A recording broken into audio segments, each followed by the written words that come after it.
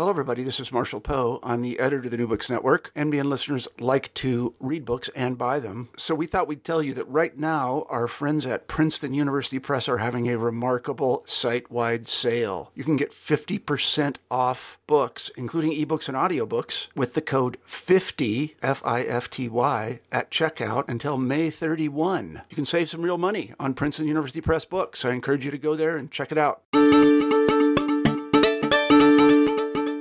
Hello, this is New Books in Science Fiction and Fantasy. I'm Rob Wolf, your host and author of The Alternate Universe, and I have another great author to interview today. But before we start, I just wanted to mention that the New Books Network, which sponsors this podcast and dozens more on all kinds of topics, has undergone a facelift over the past couple weeks. Our address is no longer newbooksinScienceFiction.com, although that will still work for a while. The easiest way to reach us is by going to newbooksnetwork.com and using the Arts and Letters drop-down menu and clicking on Science Fiction. And now on to today's interview. I'm continuing my conversations with this year's Philip K. Dick Award nominees. And it's only fitting that I started the podcast about our attempts to improve our technology at the New Books Network because P.J. Manny's book, Revolution, deals with new technologies, although she takes it into a realm I hope the New Books Network doesn't go, which is exploring the potentially calamitous side of new, supposedly improved technology.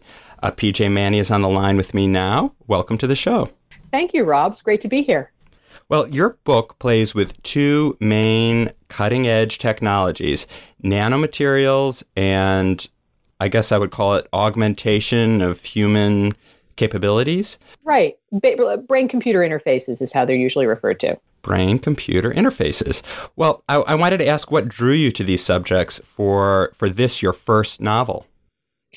I've always been in love with neuroscience, what makes us human from an intellectual standpoint. And seeing some of these new technologies coming down the pike, it just seemed a perfect subject for me since it's something I'm so fascinated about. Well, and you find a way to connect these two in the book. I wonder, and maybe that's a way to kind of segue a little bit into what the book is about, the plot. But you sort of start out with a plot that seems to focus on nanomaterials, but then moves into this computer-human interface.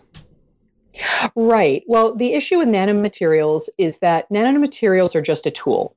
When people talk about nanotechnology, they think of it in the press as this discrete thing, when in fact nanotechnology is just the making of smaller materials, the manipulation at the atomic level of material science. And it will be used in many things, from the paint on your house to the medicine put into your system for cancer, to sunscreen, to all of these things. We're seeing how material changes and can be manipulated at this incredibly tiny level. And that's where it comes into human augmentation. Because, of course, if we're going to start taking technology and the technology that was once outside of ourselves, where we had the levers and pulleys and wheels, et cetera, that made us more than human, wheels made us go faster, levers made us lift things and be stronger, et cetera, we're now miniaturizing technologies, putting them inside ourselves to become more than human. And is that, in fact, I mean, as science fiction often does, it takes real technologies and sort of imagines them, pushes them forward into the future.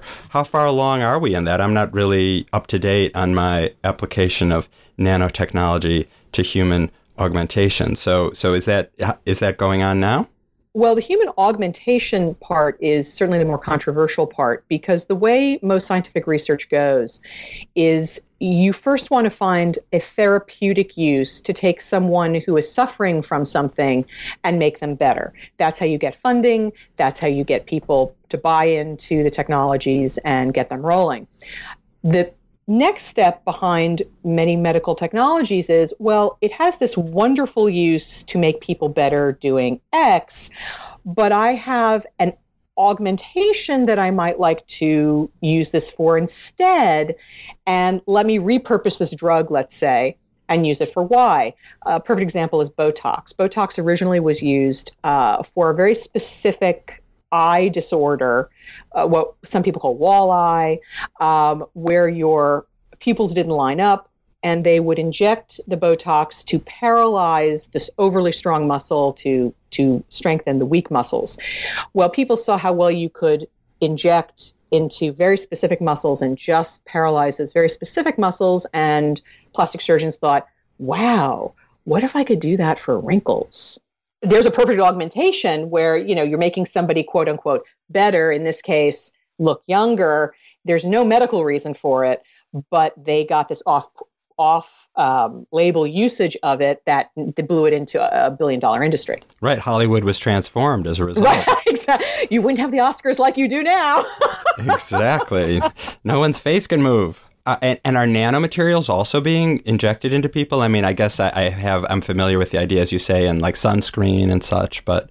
Right now, nanomaterials are being experimented on in cancer research using what they call a buckyball framework, the Buckminster-Fuller shape, if you will, where the medicine is so small, it can actually enter cells that it targets. So they're using these nano-sized delivery systems to enter cancerous cells to try to kill them from the inside.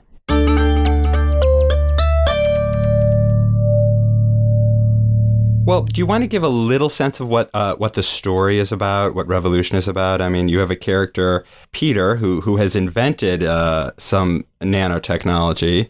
At the outset, there's a terrorist attack. I mean, I don't want to, of course, ruin the plot, but which sort of discredits in the public's mind, the uses of nanotechnology because it's used in this terrorist attack. And so then he goes forth and does exactly what you just described, decides to adapt his nanotechnology to try to treat Alzheimer's.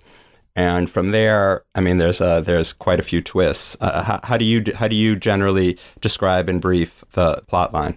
Well, I usually describe it as the Count of Monte Cristo meets Frankenstein, except the doctor and the monster are the same person.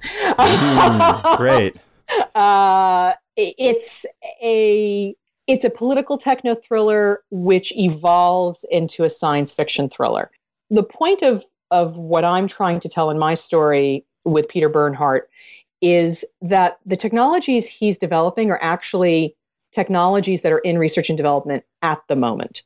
So he's dealing with, in order, a nanoscale, well, actually a nanorobotic system that goes in to destroy Alzheimer's within the brain.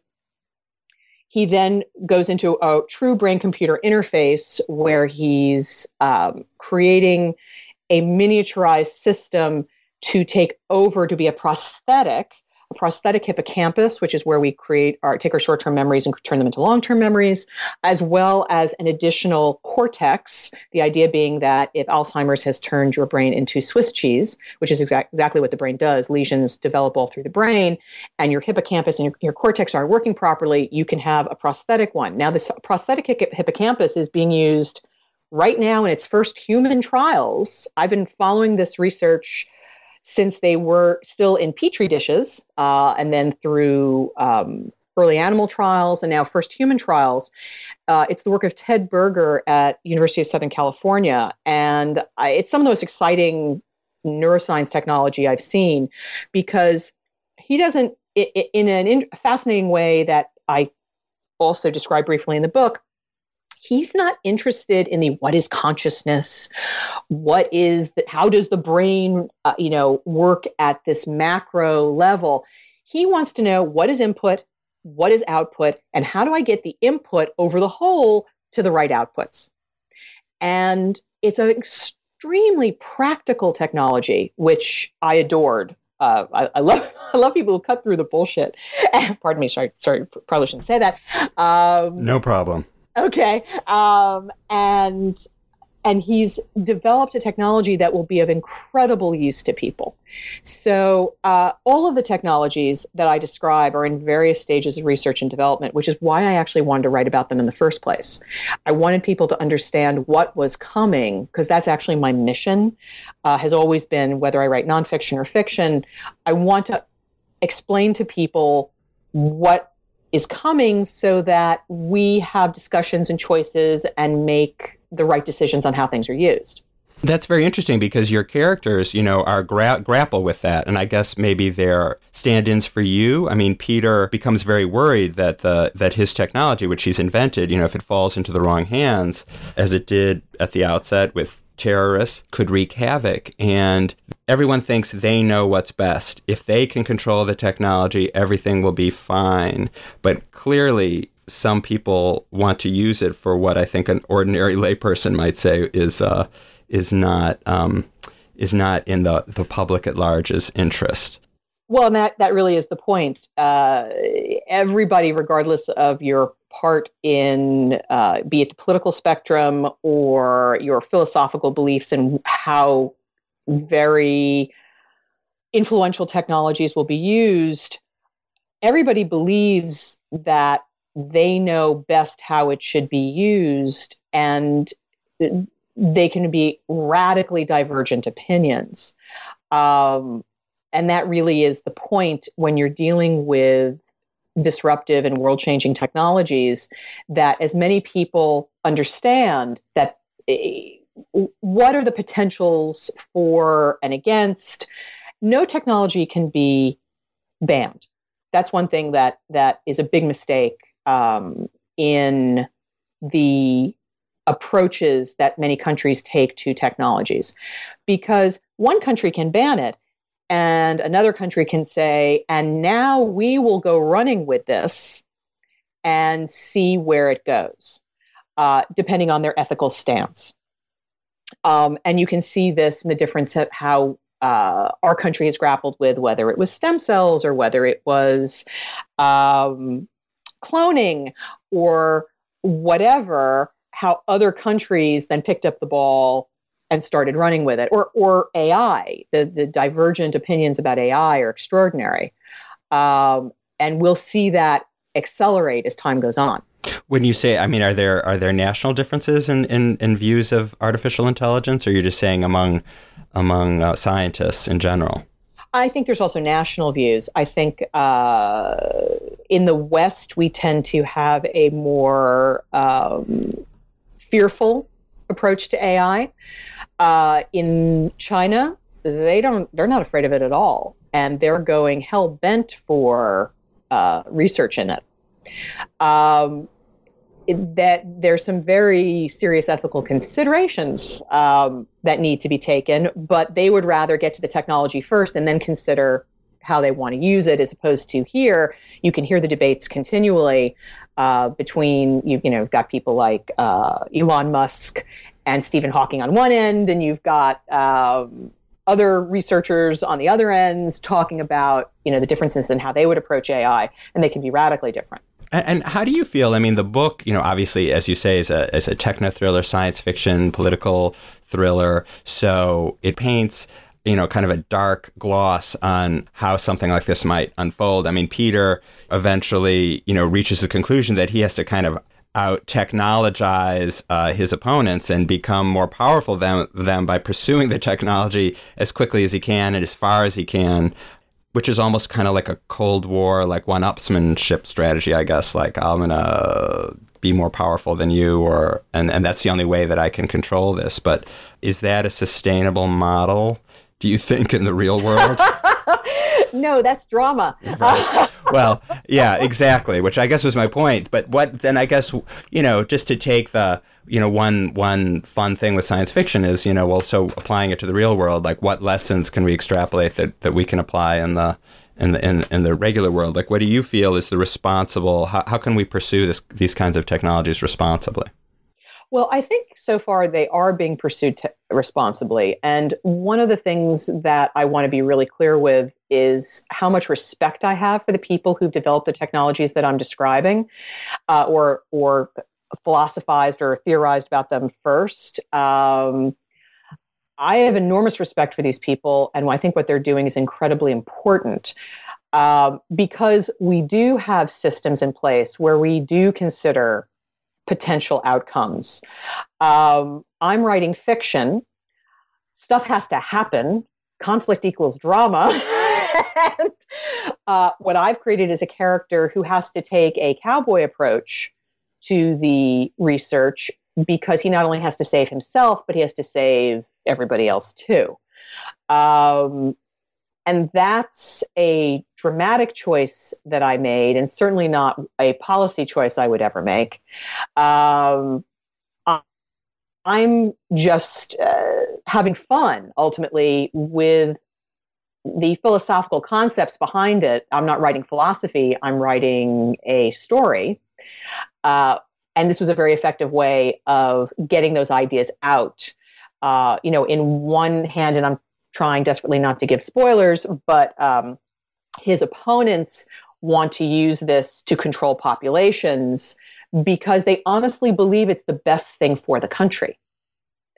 So how do you justify that? It's a very real politic approach. If Henry Kissinger was working in the 21st century, one might think he might actually seriously consider, how can I, by any means necessary, get what I need for the national security of my country?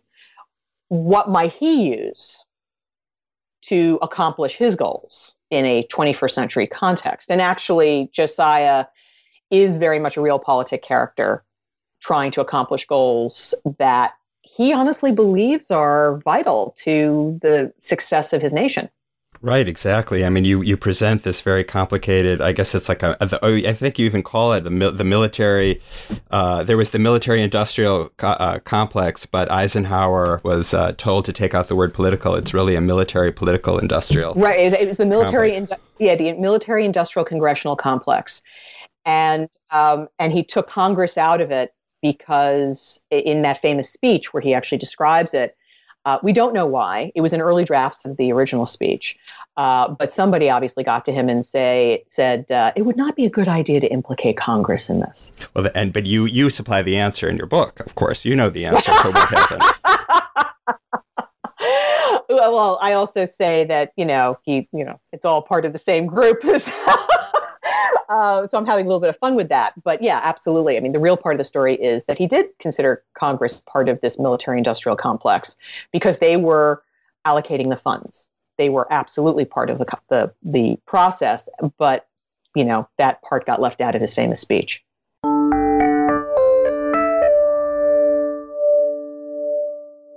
And what do we do with actors like North Korea or places that would be not necessarily bound by what we might consider a sort of a generally acceptable ethical approach to this kind of experimentation, these kinds of technologies? How would you suggest the world grapple with that reality that there's always going to be probably people out there who pursue some nefarious end with new technology?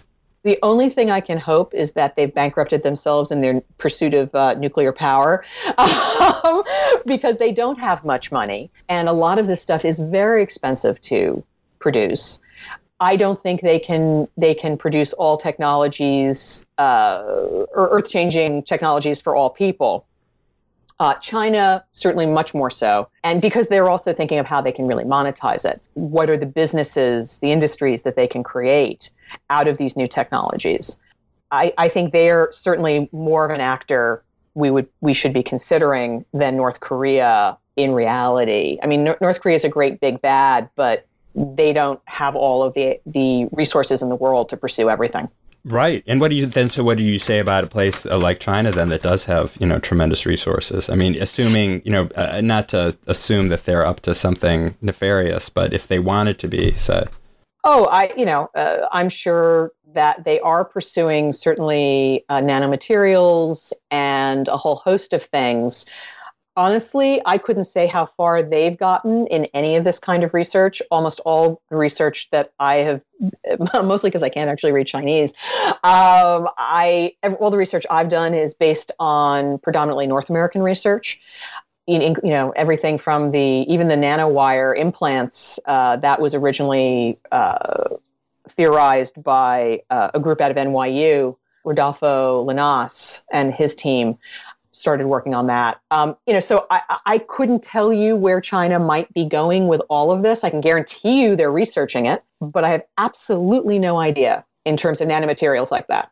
How would one persuade someone to behave responsibly with it? I mean, I guess everyone has their own definition, though, so it seems, I don't know what the word would be, imperialistic to assume that our way, is a more ethical or better way. So, well, there's definitely different kinds of ethics involved from a cultural standpoint. And their ethics tend to be both instead of being about the safety of the individual, it's about the safety of the nation and the state. And they don't want to destroy themselves by any means. And they also don't want to put themselves in a position where they really have they really have a serious war with us or anybody else for that matter. They just want to keep on growing in manageable ways, whether it's manufacturing islands off the coast of, in fact, one of the things I'm playing with in the next book, in the sequel, their growth and how they plan on growing through the manufacture of land, actually in the Pacific, which they're busy doing right now. Exactly. We'll all need more land with global warming. So Miami should start building too, I think. Exactly. Well, you clearly have done a lot of research. I wonder if in your research you were surprised by some of the things you found. You were kind of blown away by some ideas that you encountered. The funny part was I was less blown away by the scientific research, although I have to say the original Freitas and Merkel research into nanomaterials and nanomedicine, where I talk about their use of respirocytes, which is something that's actually being developed, which I'm thrilled by. But years ago, they were talking about man-made red blood cells that one could flood a body with that perhaps was drowning and could not get enough oxygen to their system. But with these artificial red blood cells circulating, you could flood the system with oxygen. Or microbivores, which would be nano-sized, I like to jokingly call them little Pac-Man and Pac-Woman. They go in and they are programmed to identify invaders, and they simply annihilate any kind of bacterial or viral invaders. These are all in your book. I mean, but these don't really exist yet. Is that right? Well, the red blood cells, they're absolutely trying to develop, although not at a nano level quite yet. But there are researchers who saw the potential in that and are developing them at a more macro molecular level. But there are many people who are starting to go down these holes looking to figure out, how would this work? Because in theory, Freitas and Merkel's original theoretical work was extraordinary and so ahead of its time. We are now just getting to the point in material science where we can start seeing, well, okay, how can we really make this happen? And there are people who are starting to try to figure out, how are we going to actually make this stuff happen? And that's incredibly exciting for me. That just watching that development as the years have gone on is kind of mind-blowing. In terms of the initial research, I actually had so much fun coming up with some of the connections, the weird connective stuff, because that's the other point of the book, is as he augments his intelligence, he starts to see not just the bigger picture, but how everything is connected. And not even from a metaphysical level, really from a, wow, this little action over here in Des Moines is affecting people in Delhi. And he's seeing things, he's noticing things.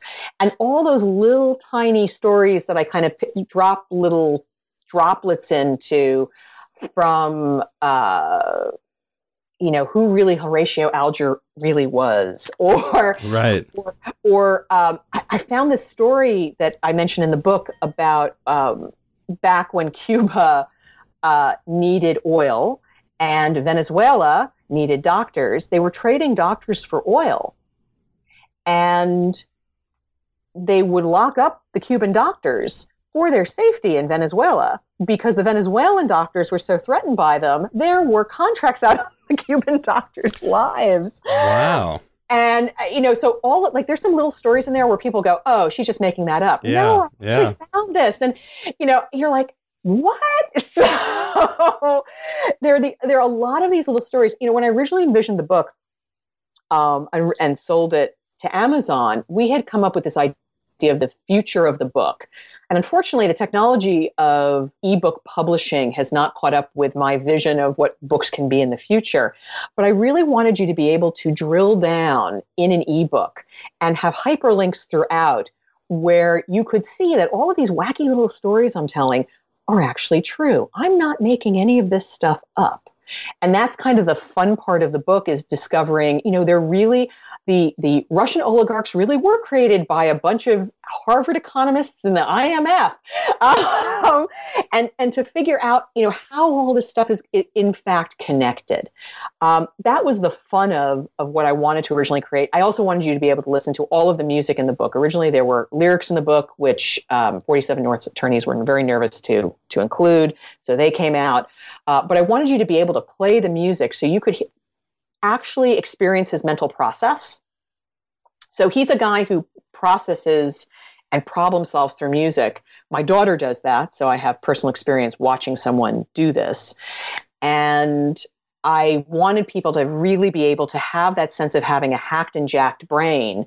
If you did have kind of a quirkily wired brain to begin with, and you had this ability to pull from endless amounts of data, what would that feel like?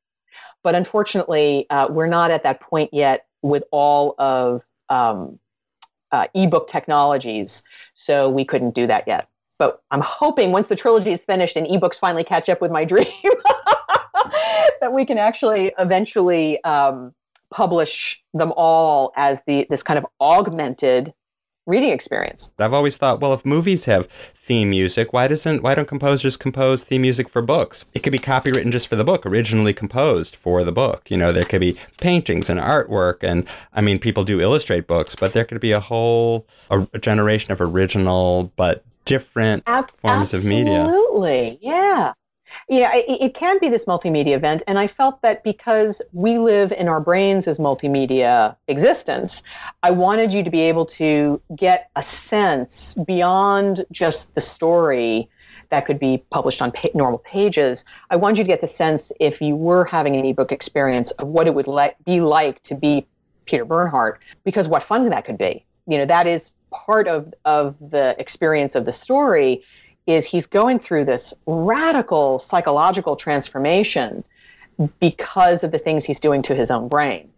And it changes him for both good and bad, because he is an experimental cohort of one.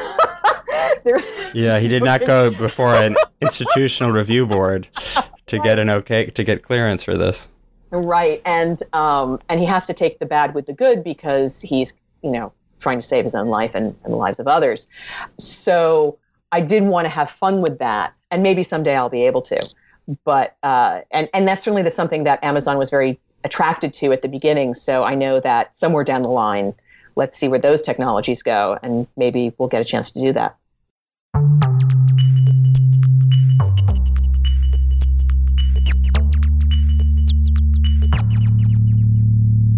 Well, and let's just talk briefly about the Philip K. Dick Award. Congratulations on that. Thank you so much. And this is your first book, so it must be an amazing feeling to get that kind of recognition. It's totally trippy. It's especially because, and I think I can be honest about this, I don't see myself as a literary stylist or as a great wordsmith. I see myself as kind of a real Hollywood-influenced storyteller. That's my background. I come from Hollywood. I was an executive. I was a TV writer. And I just really wanted to tell a fun story with all kinds of wacky stuff that I could add into it. And that was very me. And I took an established form, but I kind of ran with it, and I ended up melding genres and ignoring people's advice about, no, it should be more just a techno thriller, or no, it should be more just science fiction. And I it's a wacky book in that regard. It doesn't really fit neatly into any boxes, and people who like boxes have a hard time with it. So you can only imagine how flabbergasted I was. Because I honestly thought it was really just me and my editor who liked it. Well, I mean, I imagine, I think the judges, the Philip K. Dick Award, probably were drawn to the fact that you broke boundaries. I mean, that's the kind of thing he did, and I mean, Philip K. Dick did, and so you broke with genres, and you know. And I think they liked the drug trippiness towards the end. Right. Yeah. Well, a lot of Philip K. Dick's books were heady, you know, things going on in the head, right? Drugs and consciousness changing, and exactly. So I think I certainly fit into that tradition of his.